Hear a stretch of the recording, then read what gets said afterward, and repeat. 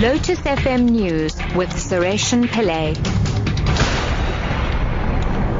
7 o'clock. Good morning. Political parties have mixed reactions to the degeneration of the National Assembly proceedings, during which President Jacob Zuma was expected to answer oral questions.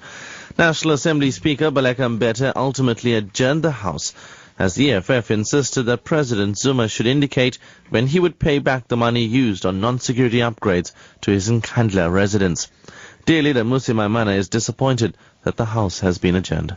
I think, there's only one person who wins, and it's President Zuma. Unfortunately, the people of this country lose. I don't support the actions of the EFF in this regard. I think we should ultimately, if we agree that this is a process that we must take, then we must uphold the process. The idea that we must, in fact, adjourn the House and collapse it, President Zuma gets away without accountability. We are no nearer to getting the answers that we need.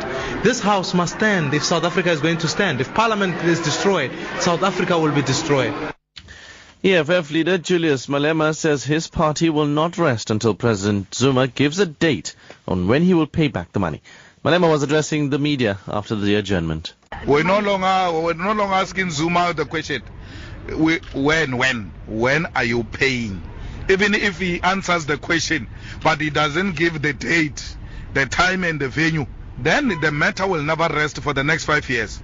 Every time he appears here, you can be guaranteed 2016 State of the Nation, if that is the only time he's going to come back, he will find us waiting for him. Where is the nyugo?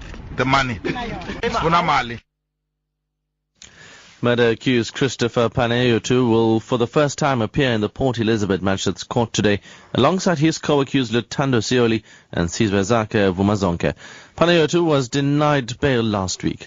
Panayiotou is accused of being the mastermind behind the murder and abduction of his wife Jade. All three men face charges of murder, conspiracy to commit murder, robbery with aggravating circumstances, and abduction. Veronica Free reports. The 29-year-old teacher was waiting for a lift to school outside the townhouse complex when she was abducted 2 months ago and found shot the next day.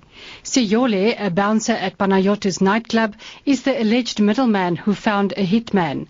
He has since turned state witness and is in police custody. The state is still to decide on his fate in terms of a plea agreement.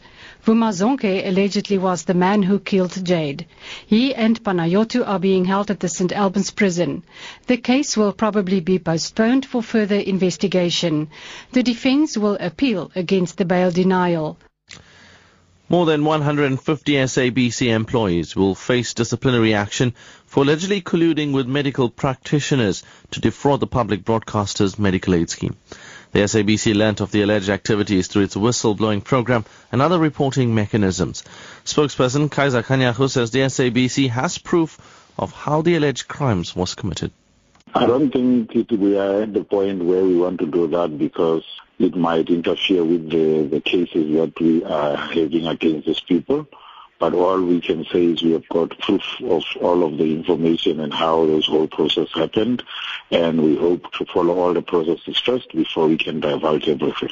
And we hope this will send a clear message that we will not tolerate any kind of fraud or corruption. Patients are finding themselves paying twice for healthcare services, as some doctors are charging up to 300% more than the medical aid rates in South Africa. That's due to the absence of an industry tariff for healthcare in the country in the past 10 years. While patients pay their monthly contributions to medical aid schemes, they also have to deal with specialists who demand in cash up front. The South African Medical Association's Msukisi Grootboom says doctors also need to make a living.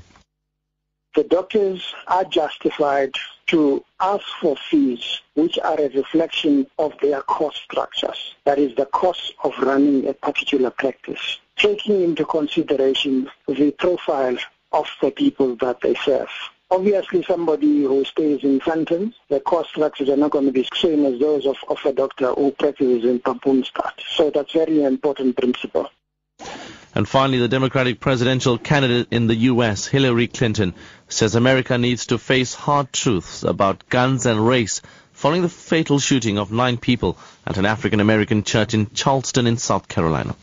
The 21-year-old white man who was suspected of carrying out the attack, Dylan Roof, has arrived back in Charleston after his arrest. The BBC's Tom Bateman reports.